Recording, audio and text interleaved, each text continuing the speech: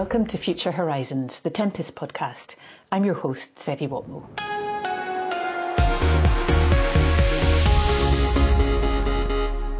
Today we're going to explore the impact of the UK Government's Integrated Review and the UK MOD's Defence Command Paper.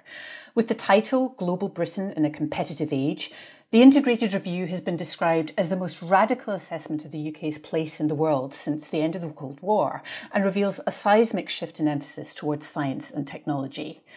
The review highlights the importance of making the necessary advances in science and technology to respond to a rapidly evolving landscape of threats characterised by unregulated technology.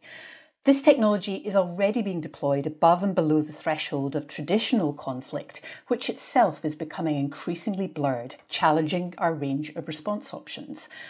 What are the implications for Tempest and the wider aerospace industry? Here to share their thoughts are Richard Bertham, OBE, Director of Future Combat Air, MOD, Tim Ripley, freelance journalist and a prolific author on military and defence subjects, and Phil Townley, Director of Future Programmes, Rolls-Royce Defence. So, could we start by looking at the significance of the Future Combat Air System being highlighted in the UK Government's review? Richard, if I come to you first on this. Yeah, great. Thank you very much indeed. I think it's a hugely significant moment for the Ministry of Defence writ large, but specifically within that for the future of combat air.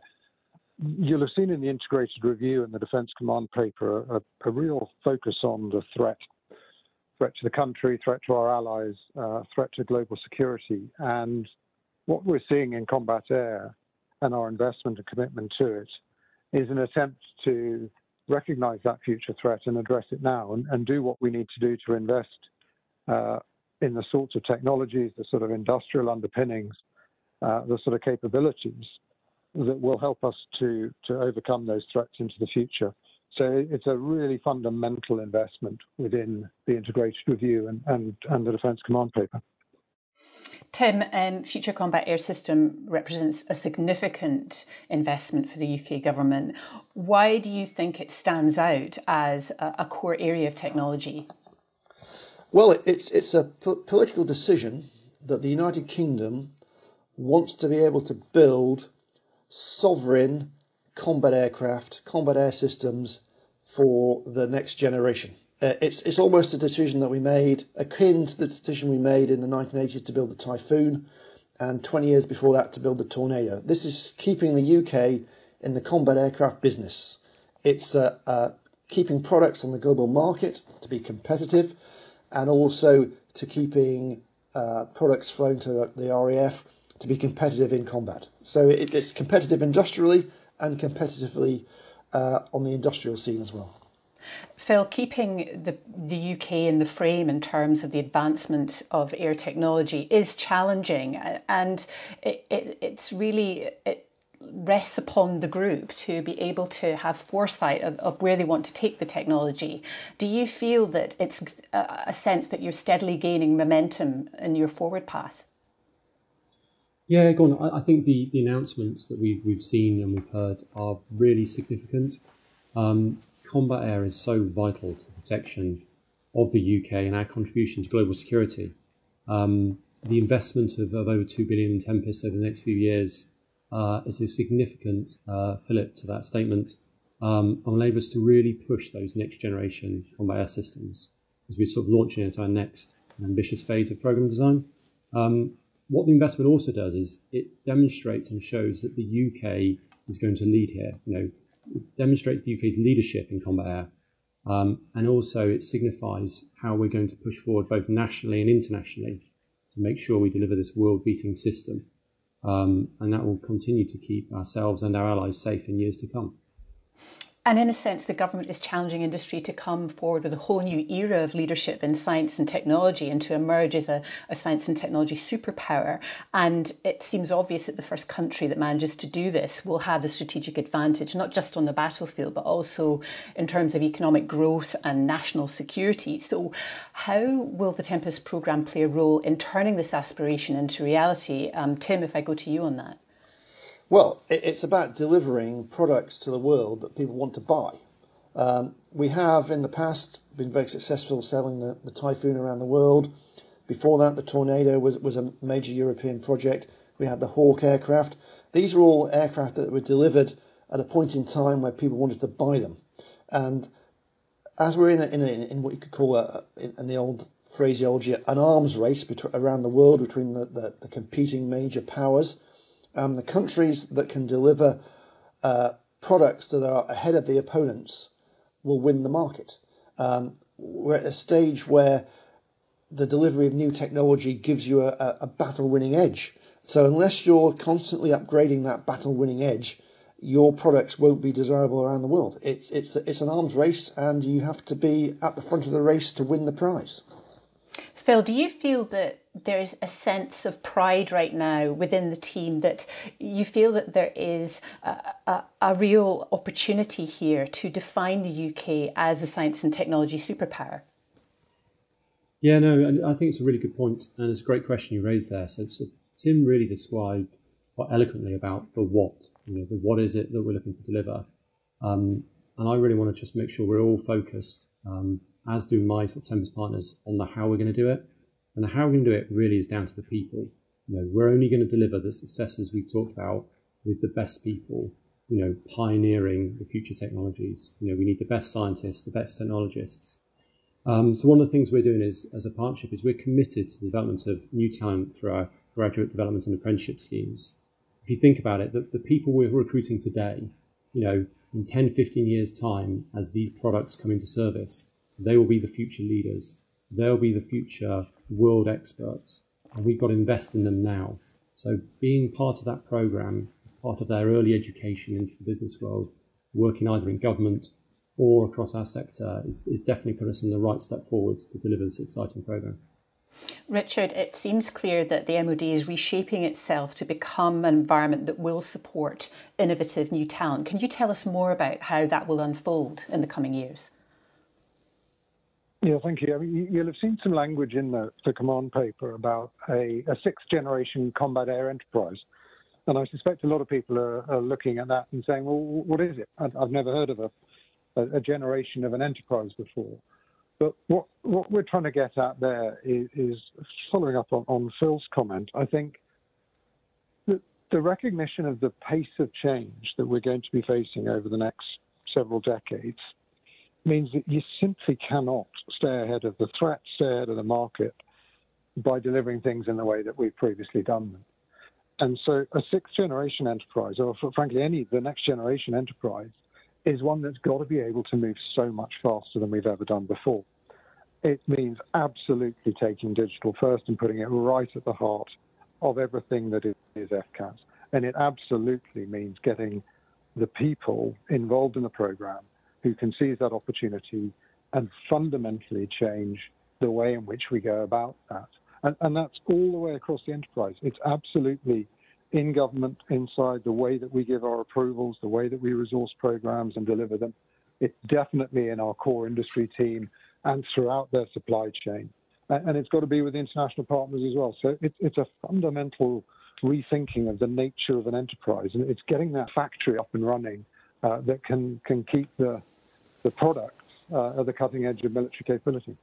And part of the thought processes behind the rethinking of an enterprise is a blurring of the constraints and the boundaries that exist between, say, industry and academia, or even one partner and another. And it seems likely that we're going to see a lot more collaboration through research and development, because not only is that important in keeping us at the forefront of innovation, it's also going to be very important to our economic and social recovery after the impacts of COVID-19. And underpinning that is a supply chain that's going to be supporting all of that activity. So, Phil, can you describe how Tempest is working with its UK supply chain to pull through innovation in a collaborative way? Yeah, no, certainly. The key thing to really bring out and emphasise, first of all, is Tempest and what we're doing isn't just about four large companies and government working together. It is a huge, at first phase, UK-wide enterprise, but ever increasing growth of an international enterprise. This is bringing the full ecosystem to bear onto the capabilities we want to deliver. We now have Tempest Technologies. They're going to pull on our existing and growing technology portfolio. We've got a comprehensive research network of world-class universities. catapult centres in the UK. So we'll be making sure that we bring the best people together in the right rooms to have the discussions and develop the technologies, whether they sit in a university, an SME, or in sort of larger corporations. That in turn will deliver sustainable growth in skills and experience, and will ensure that it keeps not only our industrial prowess ahead, but also our academic prowess remains, because it's important that the UK does have that full depth of capabilities. As a for industrial partnership, I think we've engaged more than 600 suppliers all to date already. So that just shows you the scale involved behind the scenes on this. You know, it isn't just 4 companies, as I said. You know, there's 600 suppliers already involved in this, and that's just going to grow year on year from here on in. And the greater the depth of the technology you're innovating, I'm assuming the wider the supply chain that we'll touch on. And Richard, are you building in a flexibility in what the future shape of the MOD will be after that process of putting the right people in the right room to have the right conversations? I think that the fundamental change we'll see is a much more integrated approach between the Ministry of Defence and industry. So it shouldn't feel like a contracting authority and a supplier. This is to be able to move at this sort of pace. It's got to be way more integrated, so that decisions can be made by the right people in a timely way. But at the same time, I think everybody in Parliament, in public, in industry, and in government knows that we've got to do defence acquisition differently. And all the conversations I've had across government is that everybody's up for this. Everybody is very excited about the sort of change that the Tempest enables. And I work with partners across all of elements of government, and they really like what we're doing in Tempest, particularly because it's reached out beyond the military sphere. So we're having great conversations with BEIS, for example, about the work that they're doing on the civil aerospace side, so that we can pull technology in, achieve learning, and achieve spin-off from investment in military technologies. Tim, you've written about defence all around the world, and I think that you've got a unique perspective because you've seen how it unfolds in lots of different countries. What do you think you've come across that is a great example of industry working with academia, working with the government? Well, we've seen it change over the years. When 20, 30, 40 years ago, these projects were very bureaucratic. They were very transactional, with antagonistic relationships between suppliers and the companies and between the partners in nations. And these programs became notorious for being bloated and over budget and late and very difficult and just soaking up loads of money and not delivering what the customers want. And over time, as the Cold War ended and countries became very, very conscious about the amount of money that these programs were eating up, the pressure was really put on the Ministry of Defence, the armed forces and the defence industry to try and come up with a way that delivered aircraft, tanks or ships in a cost-effective and streamlined way that didn't eat up huge amounts of the nation's wealth. I'm sure the government is very keen to ensure that the levelling up agenda, that the people who are employed on this programme and that the benefits of the science and education that comes from it flow into the economy. But as Richard made very clear, there's only a finite amount of money the government have to spend on this project. It can't be a black hole that sucks in money. It has to be done in a way that produces a finished product to a price that the nation can afford and the partner nations can afford. And one of the very important things about this programme, which I think everybody sees as being vital, is it's a sovereign programme that brings back wealth and revenue to the United Kingdom and benefits the United Kingdom and our partners in an equal way. So this future structure that is about partnership, about team working, about breaking down boundaries, it has to have trust at the heart of it, so people can do this stuff in a way that isn't seen as being wasteful and feather bedding companies just because they've got the right flag in it on their sign outside their office. So it's new territory for everybody going down this route, and it has to work. And part of that sense of building trust and a sense of confidence about the future is in spreading job opportunities across the country and making sure they're not just concentrated in the southeast. And the Tempest programme has spoken on many occasions about the opportunities it provides across the UK, including its supply chain. So can you describe more about some of the opportunities, some examples of those opportunities that have been generated so far and their geographical spread? Phil, if I could ask you that. I think the first thing to bring in to mind here is that the aerospace sector has always been a sector which actually has spread the roles throughout the United Kingdom. It's always been a good levelling up programme, and that's going to continue. The work we've done, we forecast that between 2026 and 2050, we're going to be supporting the employment of circa 20,000 jobs, and that is across the whole United Kingdom. In Bristol alone, where Rolls-Royce Defence is headquartered, there'll be about 2,000 jobs supporting it. Not just obviously in companies like Rolls-Royce and MBDA, which have a large presence there, but all the supply chain companies around us that support and ensure that we can thrive and be successful. We shouldn't forget, both Leonardo and BAE Systems are also, significant presences outside of the southeast.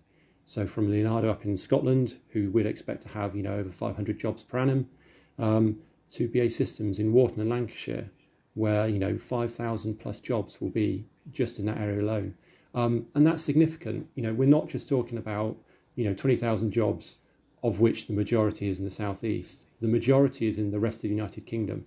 But there are jobs, throughout. And that's what will really ensure that, the value creation is uniform and spread, and also ensure then the skills that we need to deliver this programme can be delivered. There's no point trying to do everything from one part of the country. We need a sustainable population and sustainable universities to then support and feed these companies.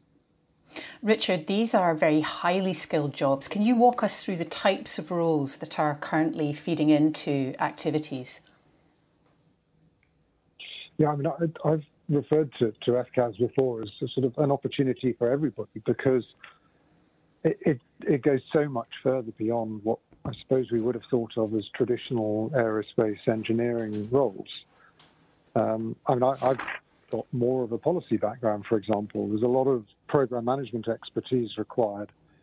There's still a vast amount of deep aerospace engineering, delivery, manufacturing skill required. And then increasingly, we're going to absolutely have to tap into software expertise and digital expertise. And that is expertise that the United Kingdom brings. We just haven't necessarily really been able to access it from within the defence sector.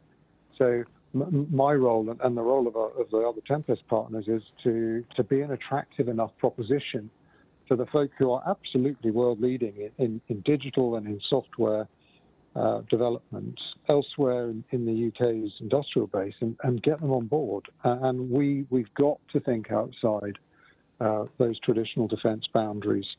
And Phil spoke earlier about the next generation of people.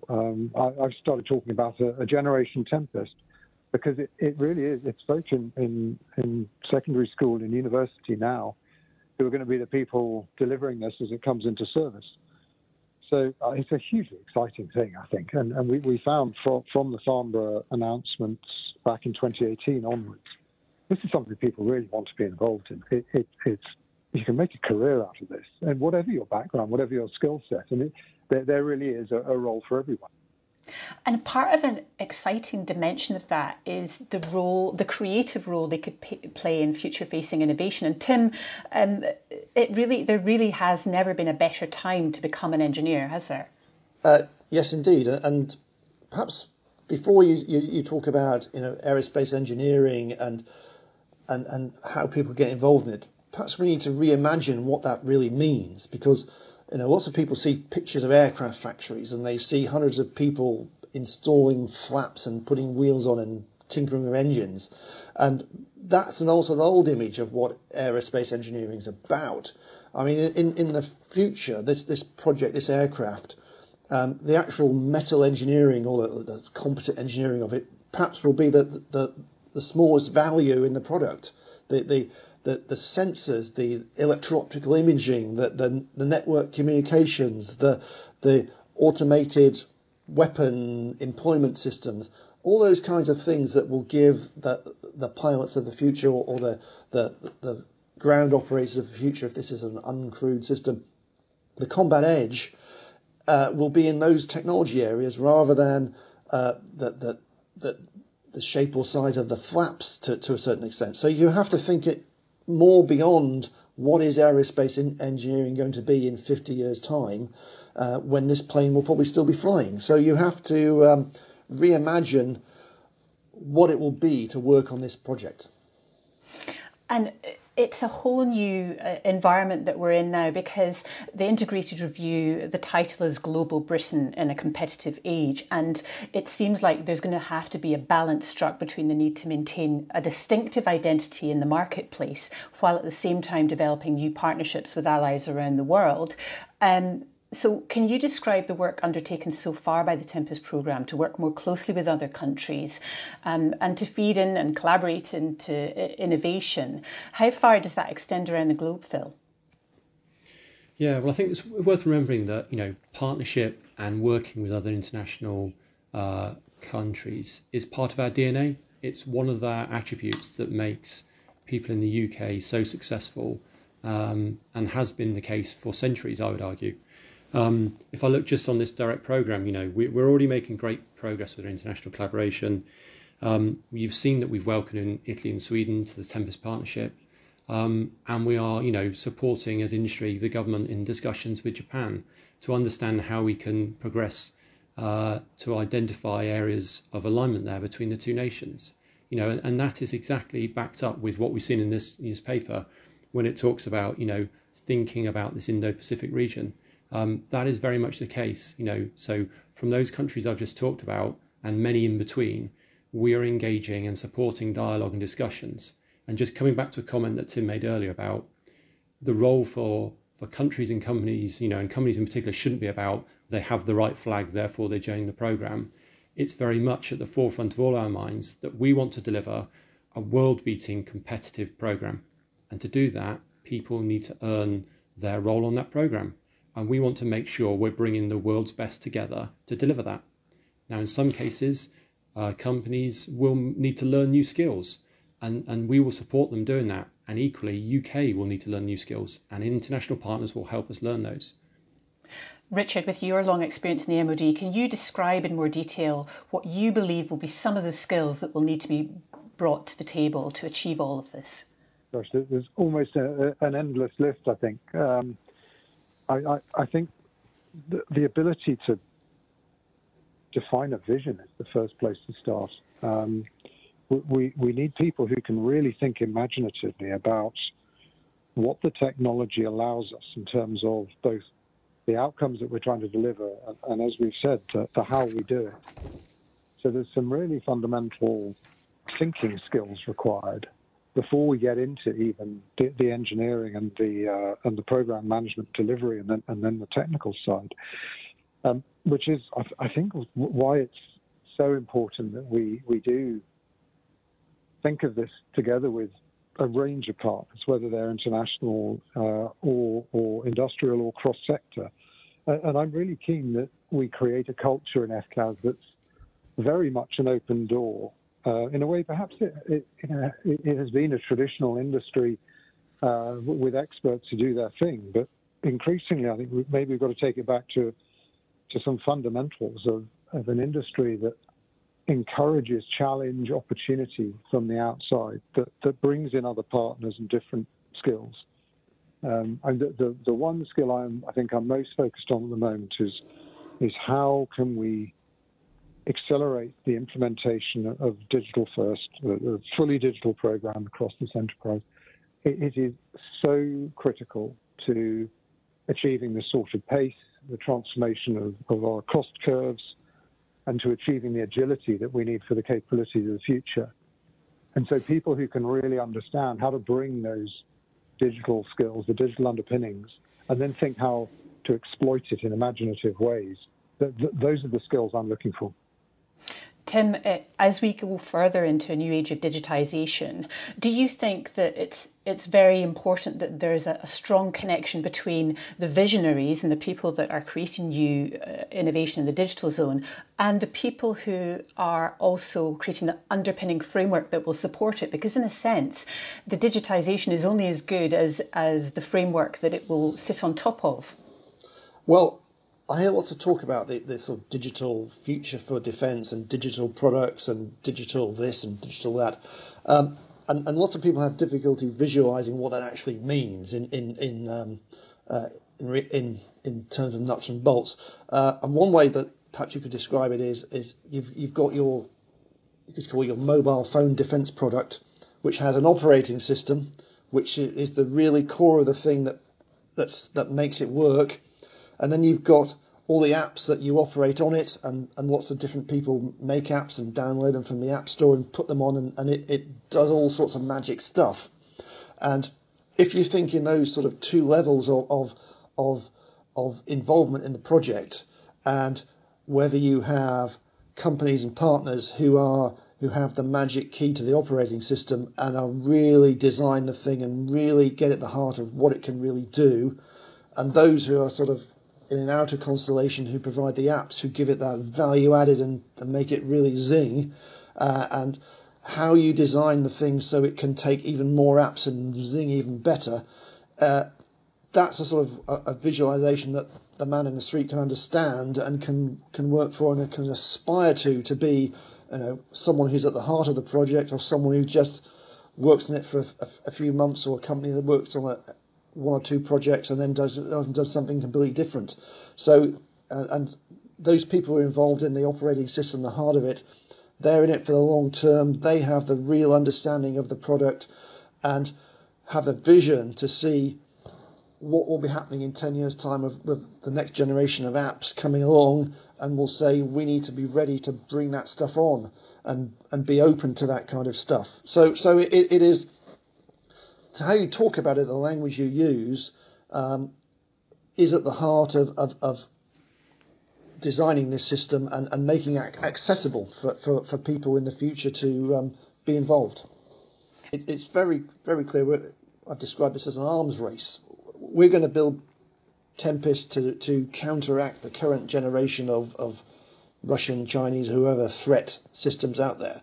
So when we put Tempest on the runway, somebody is going to be working out how to defeat it. It's an obvious thing. They're going to be working out, they're looking at the pictures, examining the video, looking at all the brochures, working out what it can do, and they're going to develop the next iteration of their products. So in 10, 15, 5 years' time, our Tempest is going to have to be bigger and better and do different things to defeat their countermeasures. So this cannot be a set-in-stone product. It has to be able to be evolved, advanced, enhanced constantly. And that goes to the heart of my description of a operating system that can bring on board new technology, new systems very quickly.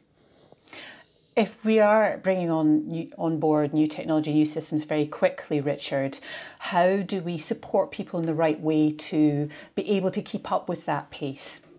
I slightly worry for people in my generation being able to keep up with the pace more than I do this generation that's coming through now. I think, and just back to Tim's point, what's so fundamental in his description there is you've got to start securing your system all the way through. All of the supercomputing in which your analysis is done, on which your digital designs are developed, all of the algorithms and the software that are developed, those have got to be secure right from the outset. So we do need to remind people that the threat's real, and in the way that we create the program and put in those underpinning structures, those have got to be as robust, as secure to every kind of cyber threat. We're way years before we're going to see a capability. But then your point more broadly about getting people upskilled, I think the skills are out there. I think it's a case of encouraging people to bring a set of skills to bear that perhaps they didn't realise were relevant, important, vital indeed to combat air. So I think it's as much an attitude as an industry to make ourselves a bit more accessible.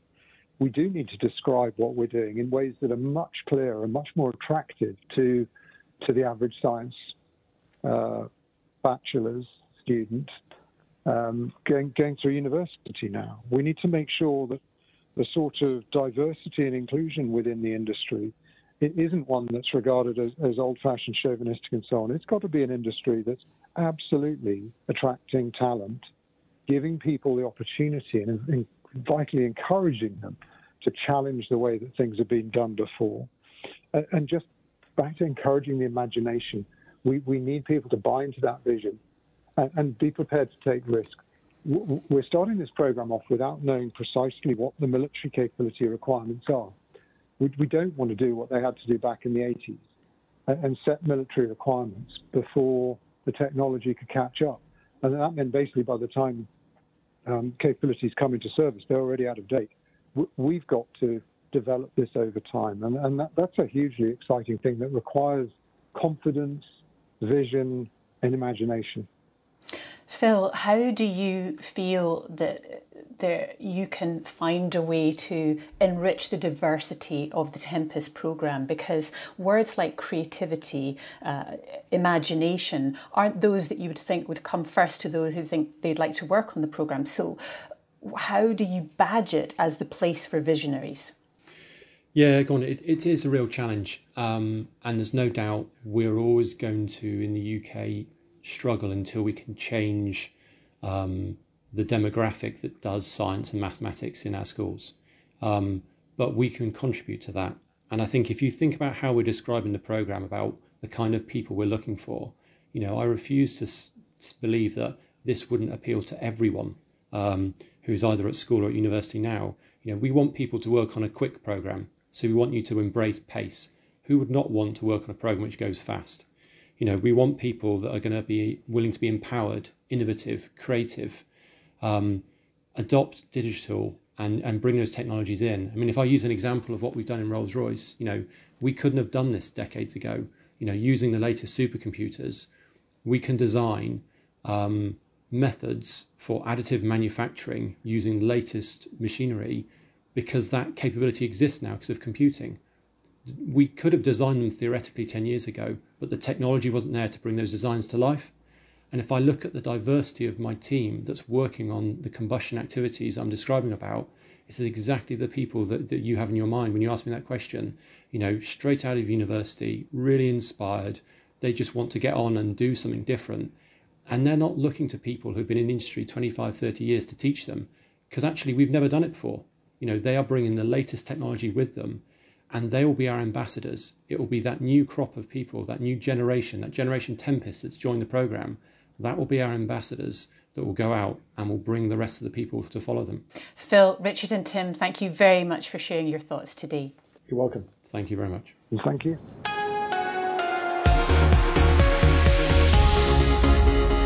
In an information age where the development of the human-machine interface is gathering pace like never before, having a sound command of data and information is vital to a pilot's decision-making process. The digital race is on to acquire and process more and more information at lightning speed. With daily advances in digital technology, how do we take the right action to ensure the UK Armed Forces maintain the informational advantage? Here to share their thoughts are Steve Formoso, Chief Test Pilot at BAE Systems, and Lucas Chamberlain, Tempest Project Chief Engineer at Leonardo. So what is the informational advantage and what makes it so important, Steve?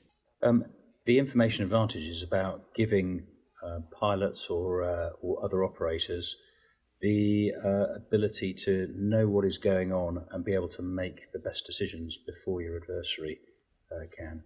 So having the outcomes of decisions or of the way that the sensors or other devices are being utilised, sometimes many iterations away from your own platform, but being able to see those results before your adversary can, and allowing you to then make the best operational decision before your adversary can. Lucas, what does the informational advantage encompass? Is that simply data, or does that also extend to an analytics of the behaviour of the adversary as well, so you can predict the kinds of things that they're going to be doing? Yeah, of course. So I'm going to take a slightly different focus from Steve. So very much more in the geeky domain, I guess, for some of my stuff. So for me, information advantage is threefold. So it is about that data, like you say. It is about the process or processes you have that act upon that data, and then it's about decisions. Whether that decision is a pilot or an operator or the machine itself, you're really trying to get basically that data process decision in the right place at the right time, and therefore driving the right action. And when we talk about threats, we're talking about the evolution of threats, how they change, how they react to what we're doing, and equally how we react back to what they're doing. And we're looking really to be doing that reaction based on a complete and correct information set. And that's what gives us information advantage. So it seems to be a flow of action and reaction and a work in progress in a way, because you've got to keep up with the daily incremental advances in AI and digital technology.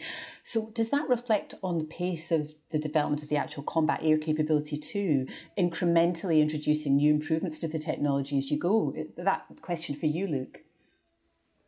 So we tend to talk around frameworks and architectures quite a lot. Quite a lot of people use peace after. So you'll hear architectural peace, which is a pet hate of mine, but we talk about them quite a lot. But what does it really mean? What it means is we're planning for change or reaction. So we're planning to be able to move data around, move decisions around, and put them in the right places. And those places may well be different in a system 20 years from now as they are today. If we take, let me think, AI and ML, for example, they don't think like humans, they think differently. So logical design and logical structures work for us to understand as humans, but we may break those down when we move towards an ML or an AI route. So you've kind of in that place now where we're planning or building our systems, knowing we're going to change them in the next 5, 10, 15 years. And that's part of the process. So I guess really the way we react is making sure up front we plan to change and react. And that's the kind of things we do. As a test pilot, Steve, what kind of support do you get to keep up to date with the AI and the digital technology? Because we're literally surrounded by data and there are masses of volumes of data being exchanged. So how do you keep pace with that along with your existing responsibilities? Obviously, we spend a lot of time working with our teams. In fact, we're in the same building as one of the teams that's developing this area. So we're intimate with that and how the concepts are working and developing, and we've also tried to bring our previous experience into that domain as well. We're also looking at utilising the experience wider across industry. So we have a number of members with differing operational experience to try and give us the widest spectrum of influence into those areas of technology. That allows us just to keep pace with what is going on and comment on the concepts as they mature. So from what you're saying, Steve, it seems to be a very collaborative process where the informational advantage itself exists in this space that's between the digital technology, the capability, and the end user. And as a test pilot, you've got a unique position because you're experiencing the technology directly the way no one else can through simulation. So how do you keep close to the designers and engineers to feed in your experiences? We're working with them all the time, and so we do sessions within the simulations themselves, and also we try and help them with moving a concept into something that's workable for the end user. Otherwise, you can end up with situations where the technology is matured and in theory can give you that operational advantage, but it's it's not yet honed up enough to be used by that end operator. And Lucas, in turn, how do you build that feedback back into the engineering itself? Yeah, okay, so there's a couple of things to think about there. So not only do we need to understand, as engineers, I guess, how the system's going to be used, how it's going to be supported and how we're going to exploit the capabilities. And in particular, some of the new ones we're developing now that won't come to fruition for the next 5 to 10 years. But some of those technologies are truly kind of groundbreaking or kind of game changers. So they need to feed back in the other way in terms of changing tactics. How can we react and use the technology better with stuff we couldn't predict?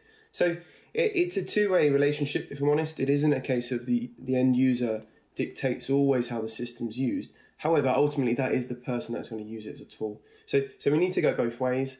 There is another side, which is around user confidence in the system. So yes, we can develop new and automated systems.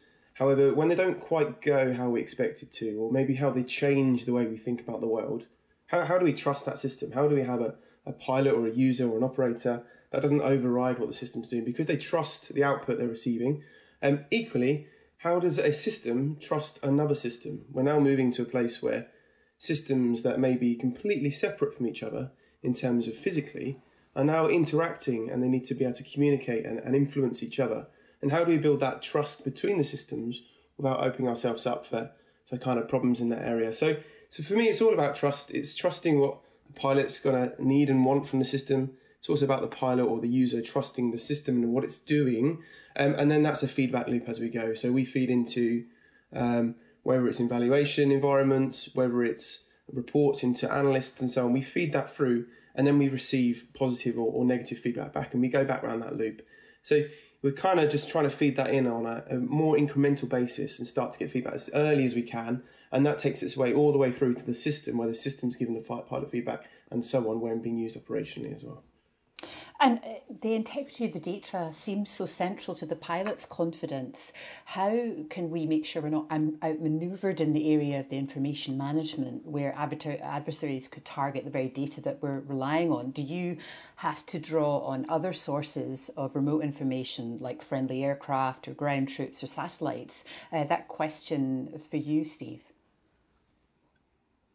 I think we're always assuming that someone will be trying to exploit that information, and by the same token, it goes back to Lucas's point on trust. Whichever information source that you're using, we're always looking to maintain our high level of confidence in it, and to understand where that information has come from, and how confident you can be in using it. That way, you lessen the risk of being exploited as you're operating the system. And it seems that test pilots debrief each other. You know, when they come off a flight, they will tell each other their experience of the reliability of the data. Is that right? Yes, and again, you'll get an impression very quickly of how a particular system is working, and how usable it is, how easy it is to interpret that information. And again, a lot of that is, the easier that is to do, then the more robust the system is going to be, the more usable it's going to be. And not only usable, it gives you a different level of freedom of action, because Lucas, that constantly evolving picture can be massively enabled when you know that you can expand on that network at a moment's notice.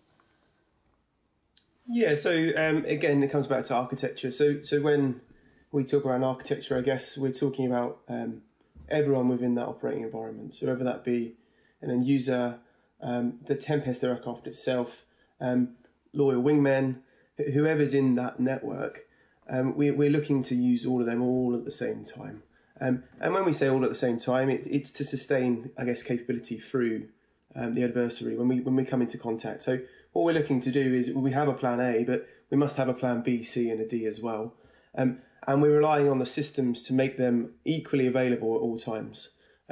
So yeah, you're right. So you're talking about stuff like networks, making sure networks are resilient and reliant, but then also other elements where we talk about auto-discovery of system capabilities and systems kind of coming online and being able to intelligently feedback what they can and can't do, and where they are and are not compromised. and then the system reacting to that accordingly. Very, very complex though, so that must look, simple is the wrong word, but very usable, I guess, to an operator. So they understand what's going on and what can and can't do things in certain situations. Yeah, because in the modern picture of AI is that it's a bit like Minority Report, where there are tons of screens flicking up within a second. But in a way, that's exactly what you don't want, because you want a linearity, a singularity of messaging for the pilot. Exactly. You need to know very quickly be able to know what to trust, what's good information, and just the fidelity of that information. And as Lucas says, it can be coming from multiple sources at multiple times. You don't want the operators having to interpret multiple sources. Ideally, you want them to have a unified picture, which is easy to use. And Lucas, if one of the sensors, say the radar, is being targeted by adversaries, how does the Tempest system of systems kick in to ensure that there's a constant flow of information to the operator? Yeah, okay. So just touching on what Steve said there, is we talk about it when we do design as well. So we really want a single source of truth. So we want one source that everyone's acting on. So when someone comes and attacks one of our capabilities, and we are thinking multi-sensor, multi-platform. So what can we do elsewhere? What can we do with other sensors? How do we generate more information? But what's really quite important as well is sometimes information is not always the presence of data, but sometimes the absence. So the very fact that you can't use your radar, or it's being, let's say, jammed, for want of other descriptions, that's also information. It's really important. That may give you indications of someone's posture or someone's identity or otherwise. So I guess it's always about that single source of truth, including the actions of others as well, and making sure that you're not just giving the good news stories, so all the things I can see, but what can't I see, and what's happening that might influence information or my interpretation of the environment as well. So by freeing up the pilot's time and condensing that information for them, the Smart Tempest system effectively allows for multiple missions to be carried out simultaneously. Lucas, can you give an example of how this might work in practice? Oh, I have to be very careful here. I'll try my best. So the best way to think about this, I think, is if you had more of a coalition. So you had a group of aircraft operators in an environment, they're going to be given different roles and responsibilities, right? So we do that through organisation of our force, but we also do that with tailoring and programming of our equipment. So what we're really doing here is giving a single core platform the ability to re-roll or change based on the job it's given on that day. I can't go too far into exactly what those jobs are, but what's really important is the system is flexible to allow us to do that. So if we're doing something where we're defending the UK, that's going to look very different to if we're going in and going and helping forces in more hostile territories. So you're going to have the system in a different configuration. What's really important is that isn't a software change or a system change for us. That's just us configuring it for that day. And that's what we're trying to build in. So you can have one aircraft that looks very similar, but feels very different based on what problem it's trying to solve on that day. That's probably where I'm comfortable going with that one. It's very difficult to talk around how we use these systems. Yeah, Steve, it's a whole different tool set that a pilot needs, because he is managing, or he or she is managing multiple missions at the same time. So how do you flex so that you can re-establish one as a priority, then shift that down as appropriate? How do you juggle in that way? I think a lot of it comes down to, as Lucas says, understanding what the system is giving to you. I want to say the system of systems is giving to you, and understanding how we're expecting it to operate in when things change. I suppose is where Lucas was earlier, because that could happen during, literally during a sortie, or during parts of a sortie as a mission develops. Some of that is going to come down to training. Some of that is going to come down to how the system itself interacts, and the better we make that system in terms of the human interaction with it, despite there being multiple layers of it beyond what you can initially see, the better the awareness that you're going to have in terms of what is going on, and the easier your task is going to be, and the easier the training will be. And the air battles of the future seem like they're going to be won by making the right decisions at the right time faster than anyone else. How will the Tempest system support this, Lucas? Okay, so it is about being able to move information around, but then also decisions around. So I think the key part for me is any operator of this system is going to need the right information, but then also be kind of in the right mindset when they make that decision. So if someone is being, let's say, attacked or threatened by a system, then they're probably in a different position to make a decision. They're probably going to make that far more emotionally or different to someone else. So what's key is if we have a kind of a transparent boundary between systems, then that can happen across the formation as opposed to in a single person. So we talk here about having kind of like a common view of the world, but that also allows you to move decisions around because we're all making the same decisions, in theory, if we get there, based on our training, based on the same information. So I think it's really about having that flexibility to allow the operator to use it in any way they wish, and then you can move that around kind of at runtime or at conflict time. So for me, it's all about allowing Steve or whoever's in that aircraft at the time to be able to change who's making decisions and pass leadership around the group and rely on their training and their key skill set in that situation. And that's what we need to do as a system, make it very flexible. And Steve, how are you preparing to exchange information rapidly between pilots? Because I'm assuming you'll be all plugged into the same cloud, but you'll be going at a tremendous rate. How are you preparing for these kinds of tactical changes? It's part of the development process at the moment, and we're looking at the different technologies to display that type of information to us and for us to communicate in that way as well. So you may have seen some of the concepts already around that have already been released into the public domain.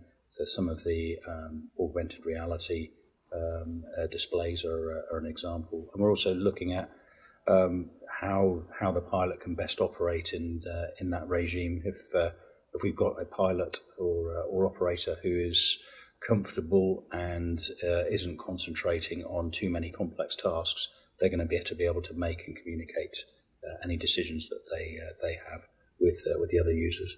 I think Lucas also brings up an important point about the AI, and interacting with AI is is something that we're going to have to refine in the future, so that we can quickly and easily interact with a system which, although it appears to have a human level of intellect at times, operates in a completely different way.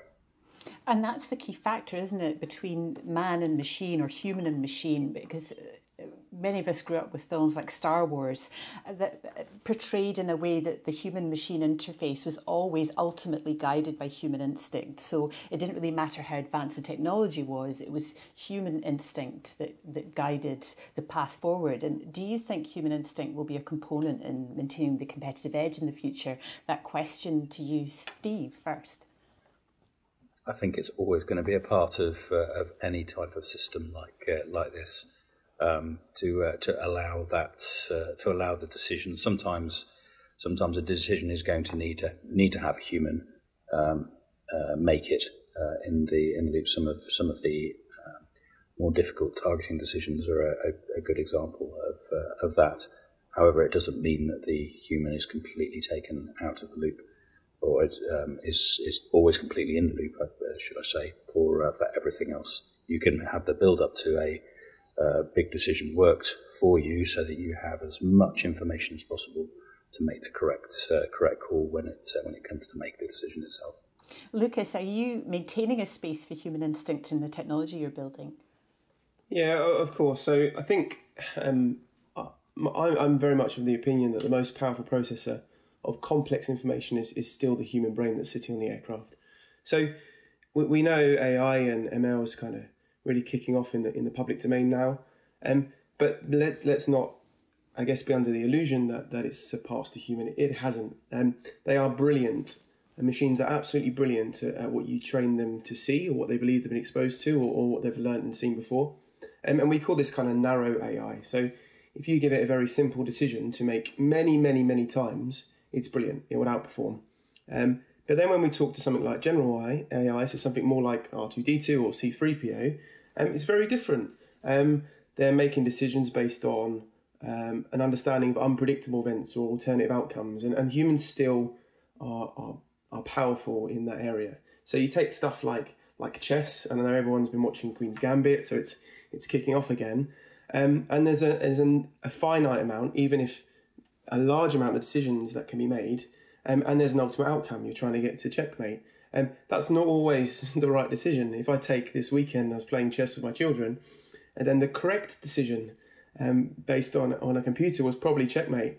However, it wasn't the right decision. The right decision was definitely to lose, so that she will play me again tomorrow. And I think there is a difference there between the way we see many, many machines honed in very different ways to solve very specific problems brilliantly, to what a human can do, which is solve all of the problems to a good level. And it's the breadth of the human brain, which means it's always going to stay within that system, and in particular targeted at those unpredictable alternative outcomes. So what we're trying to do is take away all of those benign decision processes where we can do that with a machine and allow the human to make the decisions that only at the moment the brain can make. So that's kind of where we are, I think. Lucas, Steve, thank you both very much for sharing your thoughts today. Thank you.